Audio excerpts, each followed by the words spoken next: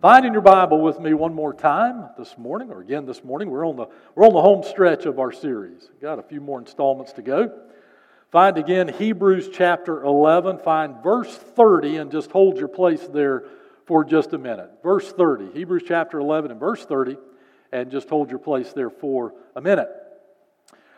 This Saturday a week ago, the 15th, was the birthday of someone that you probably have no idea who they are, or that their birthday was way back in the day and is still celebrated by many on the 15th of October. It was a female German Shepherd named Buddy. And Buddy was the first seeing eye dog of the foundation of the seeing eye in America. A man named Frank Morris, who was blind in both eyes. The first one was from a horse riding accident. The second one, he lost his sight boxing, and so he was blind as an adult. He learned of a program in Germany that would train dogs to help war veterans through life. And the woman who was the handler of those dogs was named Dorothy Eustace, and he contacted her, and he went to Germany to learn more about the program. And while he was there, he found this German Shepherd puppy, this dog that she was training, a Swiss-born German Shepherd, born in 1936 in Switzerland, and she had adopted that German Shepherd, was training that German Shepherd to help war veterans. And he said, well, what if we shifted gears, and what if we trained this dog, who he named Buddy, what if we trained Buddy to be helpful to the blind? And he told her, he said, I have an idea of starting a foundation in America called the Seeing Eye that would train dogs for people who have lost their sight to help them, and Buddy would be the first of those dogs. To this day, by the way, the Seeing Eye Foundation refers to her as the First Lady of the Seeing Eye. So, the rest of the story is history. For much of the rest of his life, Frank Morris and Buddy spent their time raising funds and speaking on behalf of the Seeing Eye. And as he tells the story, one time they were in a multi-story hotel in a major city, and he was in a rush to get to a speaking engagement, and he came out of his room and he told Buddy, he's hustling her along, we've got to get to the elevator. Go to the elevator, he pushes the button, and he hears the doors bing, and he starts to step forward, but Buddy will not budge. And he commands Buddy forward, but Buddy won't move. And he commands Buddy forward again in frustration and impatience. And not only will Buddy not go forward, Buddy pulls back on him. And he did the one thing he should never have done. He dropped the leash and advanced forward on his own out of frustration and just impatience. And Buddy threw herself in front of his legs to stop him. And at that moment, a lady came out of an adjoining room and screamed at him, "Stop! There is no elevator. The doors are open and it's an empty shaft." It's a good reminder that God knows what you do not know and God sees what you do not see. When we talk in this series about trusting God for what we cannot see and what we do not see, we're reminded in Scripture that always trusting God for what you do not see, trusting Him for what you do not know, means that He knows what comes on the other side. And when we trust Him, it enables Him to lead us forward, to participate in the great work of God, to bless us in ways we could not have even imagined. And when we refuse to trust Him and go our own way, it's often to our own peril. Last week, you'll remember, our writer to the Hebrews dug deeply into the choices of faith that Moses made in Egypt that led him all the way to the Exodus out of Egypt. And the writer takes us to the Red Sea where Moses got to participate. Because all along Moses had trusted God for what he couldn't see. Moses got to participate in a great work of God right there at the Red Sea to see the seas part. Participate in that as the people of God went across on dry land. Well, this morning our passage fast forwards 40 years from the Red Sea event. And we step into a moment of Scripture which is a bit surprising for us. And what the surprise is that it only takes 2 verses in the book of Hebrews to summarize one of the greatest events of God as the people of God move forward into Canaan. Look there with me in the book of Hebrews chapter 11 and verse 30, and you'll remember the story of Jericho, and the walls of Jericho came tumbling down. We teach our children to sing about it, right? Look at this, Hebrews chapter 11 and verse 30. The Bible says, by faith the walls of Jericho fell down after being marched around by the Israelites for 7 days. By faith Rahab the prostitute welcomed the spies in peace and didn't perish with those who disobeyed. Now, if you know your Bible history, you'll be surprised at just how brief verse 30 is. Verse 30 briefly skirts through a very complex and detailed story in the Old Testament book of Joshua. A story that illuminates the work of God as Joshua, the great warrior of God, led God's people into the promised land, into Canaan, fighting battles and winning those battles. Moving eventually to the great walled city of Jericho, and by the miracle of God, Jericho fell when the people of God listened to God and followed Joshua and his story. And the people of God exercised faith in God for what they could not see as a group, as a collection of people. The Israelites themselves marched around the city for 6 days, and then again on the 7th day blew the trumpet, a great shout, and the walls fell, and they took the city of Jericho because they trusted God for what He would do and for what they could not see. But why is that not detailed out in verse 30? In fact, Joshua's name's not even mentioned. Joshua is the one we would expect God, the Bible to preserve right here and say, by faith Joshua did this. By faith Joshua led the people and the walls of Jericho fell. And we don't get that. Why? Because the writer wants to push past that moment and let us focus on one person, this woman named Rahab, who was intricately involved in the events of Jericho, and yet which we could easily bypass and miss who she was and why she is included for the rest of her life in the Hall of Faith, in the legacy of the heroes of faith that God has preserved for us in Scripture. Why is she there? She's there for this reason. She's there in Scripture and in this passage as a reminder that God raises heroes of the faith from anyone who will trust His grace and follow Him. Anyone. No one is excluded if they will repent of their sins and trust God's grace. God raises up heroes from regular people, even unexpected people, people that you and I wouldn't pick out, people in the Scriptures peppered with people that you and I would say, well, God would never use them. Well, sure, God would use Noah, sure, God would use Abraham, sure, God would use Moses, but not Rahab. She's a prostitute. And not only is she a prostitute, she's not even an Israelite. She's not one of the people of God. No, we would skip her. But that's why the Bible says, pause here, because she's more like us than we think she is. She's more like us, really, than the others maybe we've looked at so far. She's the unexpected person that pops up in the roll call of faith. She's the one that when you say God could never use me, God says, let me tell you about Rahab. Because there is no God could never use me for the people that trust God's grace and believe God for what they cannot see. Rahab illustrates for us that all people, all heroes of the faith, hold three things in common. And we want to go into that for just a moment in this one verse about Rahab. All people of faith, all people that God uses, all people that trust God for what they cannot see, hold three things in common. Look at this with me. First of all, the first thing that we hold in common is that we remember God's nature. We remember God's nature. Now, to unpack this, we need to revisit Rahab's story in the book of Joshua, where there's much more detail to it. And we find out there that she was awaiting the people of God to come into the promised land. She is a Canaanite woman. As we've already seen, she's a prostitute. But she's awaiting the people of God to come into her land of Canaan. In Joshua chapter 2 and verse 8, this is what the Bible says.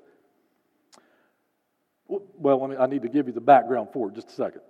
Okay? So before Joshua came in, he sent spies into the land. He sent spies and then into Jericho to spy out the city.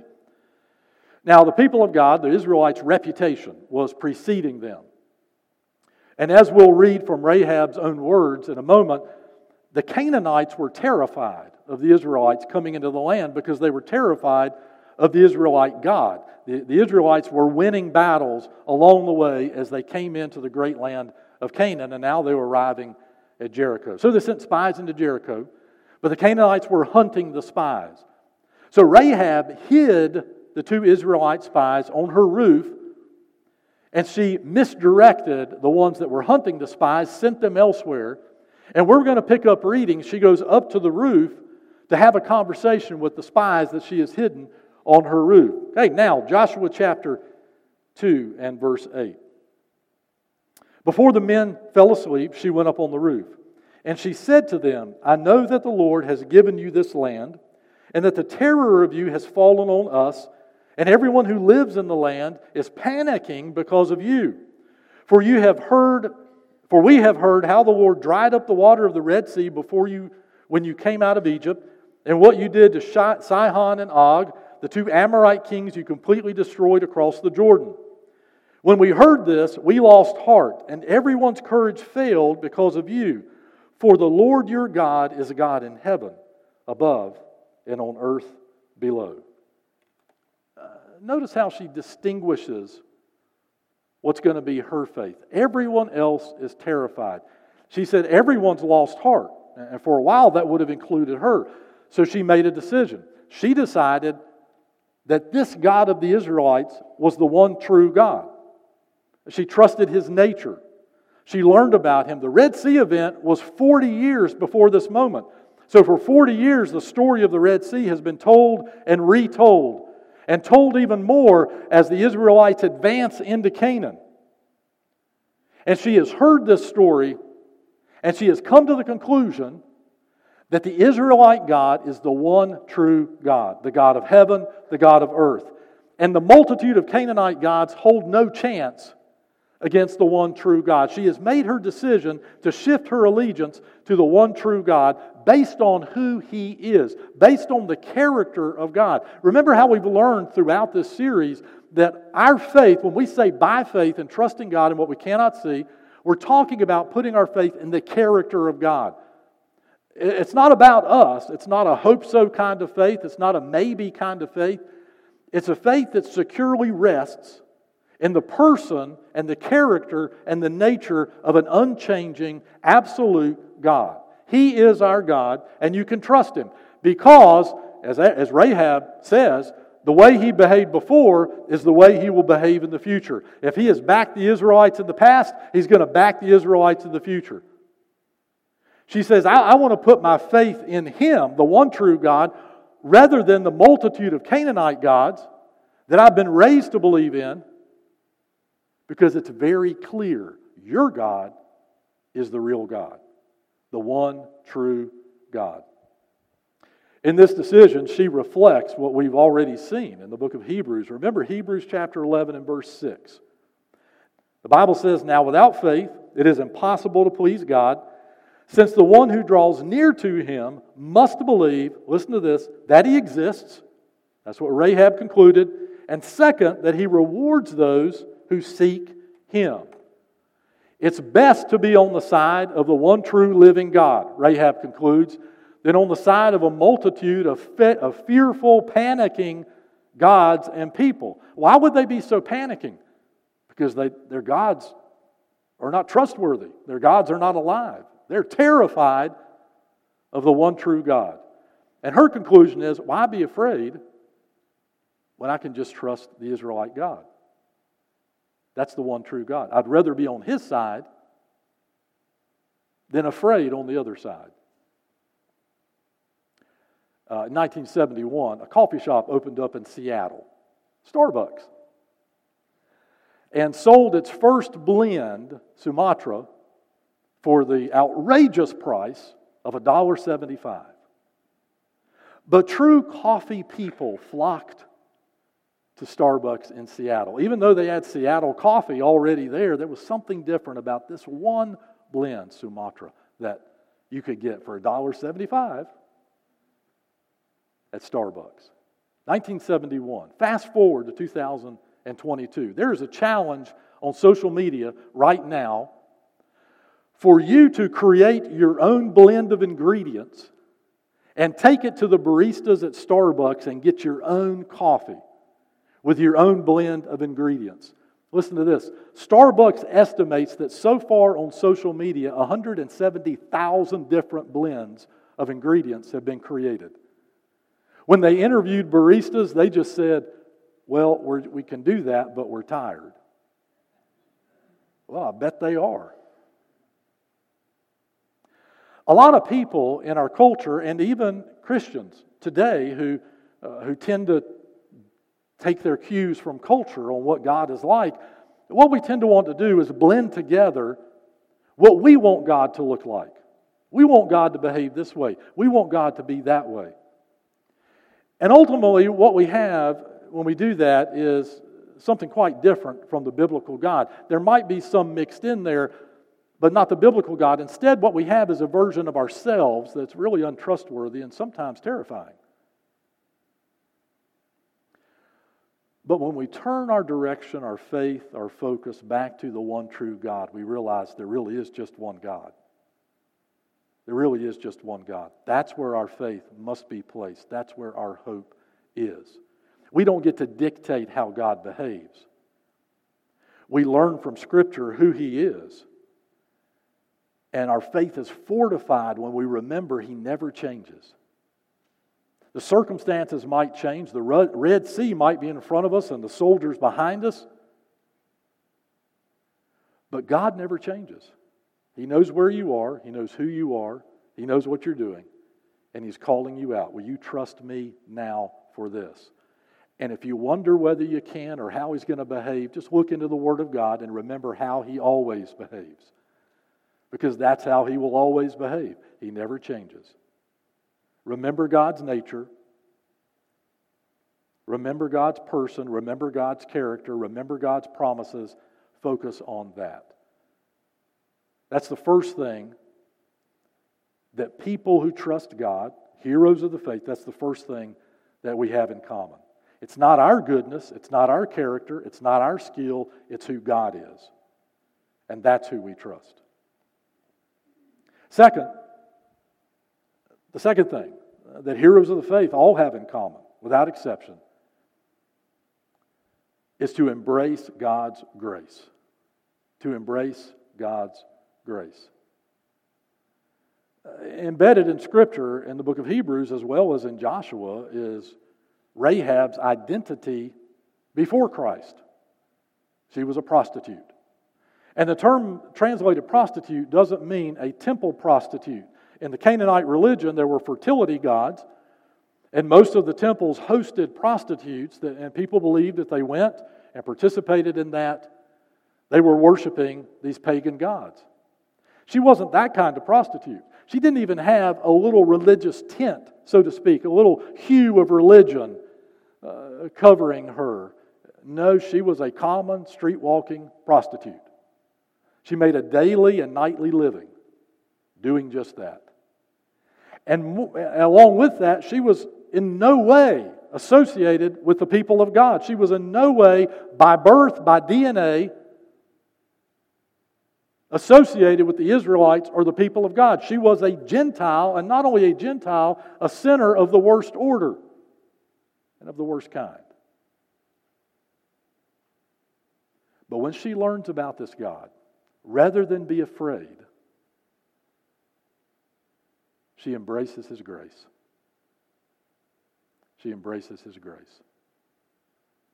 And because she embraces His grace, she becomes a hero in a legacy of faith, a surprising, unexpected personality that pops up in Scripture, and we say, what about me? Maybe God's grace can cover my past. Maybe God wants to do a great work in my life too. And looking up at us through the pages of Scripture is Rahab, who says, yes, trust His grace. Don't hide who you are. God knows who you are, but trust His grace. Confess that to Him. That might be your identity now. It may be your identity in the past, but God will shape a new identity for you. In this series, we have talked a lot about trusting God for what we do not see. Remember that you can trust God for what you do not see about you. Because you may be sitting in here or at home, and you're thinking, God could never forgive me. What kind of future could I have because of the past I have? What kind of person could I be for God because of the present situation that I'm in? Or maybe you're thinking, how could God use me? I don't have any skill. I'm not good enough for that. I'm not as great as some of these other people. I look around the room in church and I see all these talented, skilled, gifted people. How could God use me? Listen, let God worry about that. Because God is calling you out. God loves to raise up heroes from unexpected people. And He does it by His grace. Remember the Gospel of John? The Bible says Jesus and His disciples went through Samaria on their journey home. And it says that they had to go, that Jesus was compelled to go through Samaria at the time. But the Samaritans were hated by the Jews. They were a mixed ethnicity, half-breed Jews. They argued over who had the right place for worship. So the Jews didn't like them. When they arrive in Samaria, they go to a place called Jacob's Well. And the Bible says Jesus sat down at the well and He sent His disciples off to get food and nourishment. And He said, I'll wait here. And the Bible teaches us and shows us the reason that He waited is because there was a Samaritan woman that would come out in the middle of the day to draw water from the well. She wouldn't come when the other women were there. And we find out through her conversation with Jesus, the reason she wouldn't come is because she had a tainted past and a tainted present. As Jesus tells her, He already knows her, and He tells her, you've had 5 men, 5 husbands, and the one you're living with now is not even your own. Not your own. A conversation proceeds, and He reveals Himself to her, and she realizes He is the Christ, and she trusts Christ and goes off and brings the Samaritans to hear this man. She's been changed. How unexpected that she would be the one to go into the village of Samaria and bring people back to hear Christ. She's unexpected. She's not the right one. And yet she gets saved that day because of the grace of God in Christ. He stayed to find her and to talk to her. God's waiting for you to trust His grace. To trust Him for what you do not see about you. How He can use you. How He wants to include you in this legacy of faith. So hearers of the faith have this in common. We remember God's nature. He never changes. His promises are there. We embrace God's grace because that's all you can do. You can't come to God and claim that you're good enough for Him, that you're righteous enough for Him, you're religious enough for Him. No, you come and you say, God, I am unworthy, and you confess your sin and you trust Christ and embrace His grace. And then third, trust God's plan. This is where everything moves forward for her. Because now that she has embraced His grace, now that she knows who this God is, she takes action on her faith. She takes action on what she believes. And she seeks to join God in what God is doing in Canaan. Look at this. She welcomed the spies in peace and didn't perish with those who disobeyed. Rahab embraced God's grace, trusted God, and became part of God's people by faith that day, not by DNA, but by faith, and embraced what God was doing. So she wanted to participate in what God was doing. So rather than turn the spies in, rather than run away from them, rather than lock them out, she welcomed them in peace. And when she welcomed them in peace, she distinguished herself from those who would perish because of disobedience. The Bible teaches this throughout, that those who do not trust Christ as their Savior number themselves among the disobedient on whom the wrath of God rests. The only end result from that is to perish apart from Christ. But those who trust Christ, who welcome Christ into their lives, are saved by grace through faith and distinguish themselves as those among the people of God. By faith. Maybe you weren't born into a Christian family. This might be your first day at church, here or online. Maybe you just stumbled across this on the internet. You say, well, I don't have this heritage of faith in my life. But the good news is, right now you can trust Christ today and start over. You can start a heritage of faith in your family. You can be the change point. You can be the one that says, I want to participate with God in what God is doing. I want to join Him in what He is doing. At that moment, Rahab became part of the plan of God that God had already put in place for her. We're going to rewind again just a bit to the book of Joshua in chapter 2 and pick up again in the discussion, the conversation Rahab has with the spies. And they make a pact to protect Rahab when the city inevitably falls and the Israelites rush into the city, because she has welcomed them. She has aligned herself with the people of God, so they're going to be sure she is protected. Look at this, Joshua 2 verse 17. So the men said to her, we will be free from this oath you made us swear, unless when we enter the land you tie this scarlet cord to the window through which you let us down. Bring your father, mother, brothers, and all your father's family into your house. If anyone goes out the doors of your house, his death will be his own fault, and we will be innocent. But if anyone with you in the house should be harmed, his death will be our fault. And if you report our mission, we are free from the oath you made us swear. Verse 21 of Joshua chapter 2. She says, let it be as you say. And she sent them away. After they had gone, she tied the scarlet cord to the window. She tied the scarlet cord to the window. That sounds very familiar, doesn't it? Tie the scarlet cord to the window, and everyone who is with you in your house will be saved. Everyone who is with you in your house will be safe. No one who is behind the scarlet cord will die. That sounds oddly familiar, doesn't it?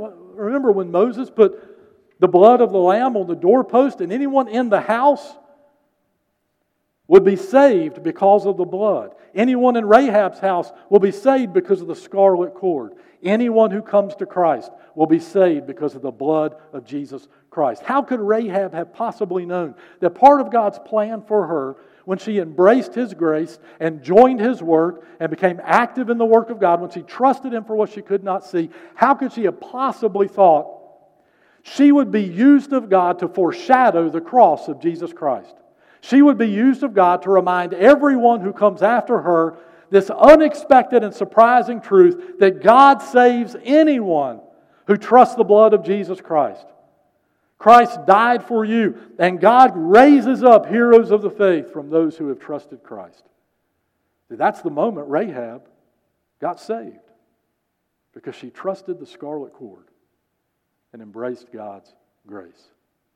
And how could she have known that her story would not end there? How could she have known that she would meet and marry an Israelite man named Salmon? And she and Salmon would have children together, and one of those children was a young man named Boaz. And Boaz would meet and marry a woman named Ruth, who, by the way, also was not an Israelite, but Boaz was. And Boaz and Ruth would have a child named Obed. And Obed and his wife would have a child named Jesse. And Jesse and his wife would have a youngest son named David. And David would become the greatest king Israel had ever known. And David would foreshadow and even prophesy the coming of the Lord Jesus Christ, the King of kings, the Lord of lords, the Lamb that takes away the sin of the world, and the Lion of the tribe of Judah. And Rahab is in the bloodline of Jesus Christ. Why? Because she trusted God for what she could not see about herself. And she believed in the one true God who never changes, the grace of God that saves her, and the plan of God that He had for her. Maybe you're sitting here, maybe you're sitting at home, and you're thinking, what an unexpected thing it would be if God included me in a heritage of heroes of the faith. Well, the only thing holding you back is the confession of your sin and your trust in Jesus Christ as your Savior. And if you've done that, believer, listen. The only thing holding you back is you don't trust God for what you cannot see. You want it to be about your skill. You want it to be about your goodness. You want to be about your greatness. It's not. Embrace His grace, the grace that saved you, and trust His plan for you, and watch what God can do through those who trust Him. I'm going to pray for us. Believers, I'm going to pray for us first. Because we're sitting in here, you may feel like your journey with the Lord is stunted. You're wondering why you're standing in front of the Red Sea. You're wondering what God has intended. My question to you is, have you given all of that to Christ and said, I want to join you in what you're doing? I always want to join. I believe God's going to do a great work if I will surrender and submit to Him again today. Sometimes we have to say, God, forgive me for thinking it's all about me. Remind me today, God, it's about Jesus. It's about you. And if you've never trusted Jesus as your Savior, you're in here, you're online, maybe you're even watching this later. I'm going to pray a very simple prayer in just a moment. That you can pray in your heart to the Lord. Pray in faith to give your life to Christ today. Ask Him to forgive you of your sins. Ask Him to set you on that new journey of faith. And see what God can do in your life when you trust Him. Let's pray together. Heavenly Father, we pause in this moment. God, how we thank You that You preserved the story of Rahab in Scripture for us, that we could look into the pages of the Word of God and find ourselves there and say, yes, that's me. All this time, I've been thinking I had to be better, I had to be more skilled, I had to be different before God would love me, before God would use me in His Word. But we see now, Father, it's about You, it's about Your grace. So God, I pray for each person in this room and everyone at home that knows we have trusted Christ as our Savior. Maybe we have a checkered past or a painful past or a doubtful present. Maybe, God, we don't have any idea what the future holds, and maybe right now it looks tough to us. But God, if we're believers in Jesus and we know we've trusted Christ, Father, I pray we would turn all that over to You right now. We trust You, God. We want to join You in what You're doing. We want to start over with You today. We want to look for what You're doing and get involved with You. We want to take action on our faith, God, and let You work through us to bring about the great work of God. Father, I pray for us here and at home. You would raise up a hero of the faith today. Surprise us, God, with what You're going to do in our lives and with who we are when we trust Christ. And Father, I pray for that one who needs Christ. We know we've never trusted Jesus as our Savior. We've come to church, we've been religious, we've tried to be good, but we've never put our faith and trust in Christ. So we might be part of a religion, but we're not a part of the family of faith. Father, how I pray today, anyone who knows in their hearts they've never trusted Christ would pray this prayer in their heart to You as I pray it out loud. Dear Lord Jesus, I know that I'm a sinner. I know that I am. And I know that I can't save myself. I could never be that good. And Jesus, I believe You died on the cross for me and that You're alive today. You have risen from the grave. So Jesus, I confess that I'm a sinner and I repent of my sins. Jesus, come into my heart, into my life. Cleanse me of my sin. Forgive me. Give me a home in heaven. Give me new life in Christ. And by faith from this point forward, I will follow Christ. And it's in His precious name we pray. Father, for all of us, God, I pray we'd follow through with those commitments that we have made today or made in the past, God. A fresh commitment to start over, Father. I pray for those who need to come to the altar. I pray for those who need to join fellowship with First Baptist Church. Whatever decision we're going to make here in just a moment or we've made right where we are today, God, how I pray we would follow through with that decision. And it's in Jesus' precious name we pray. Amen.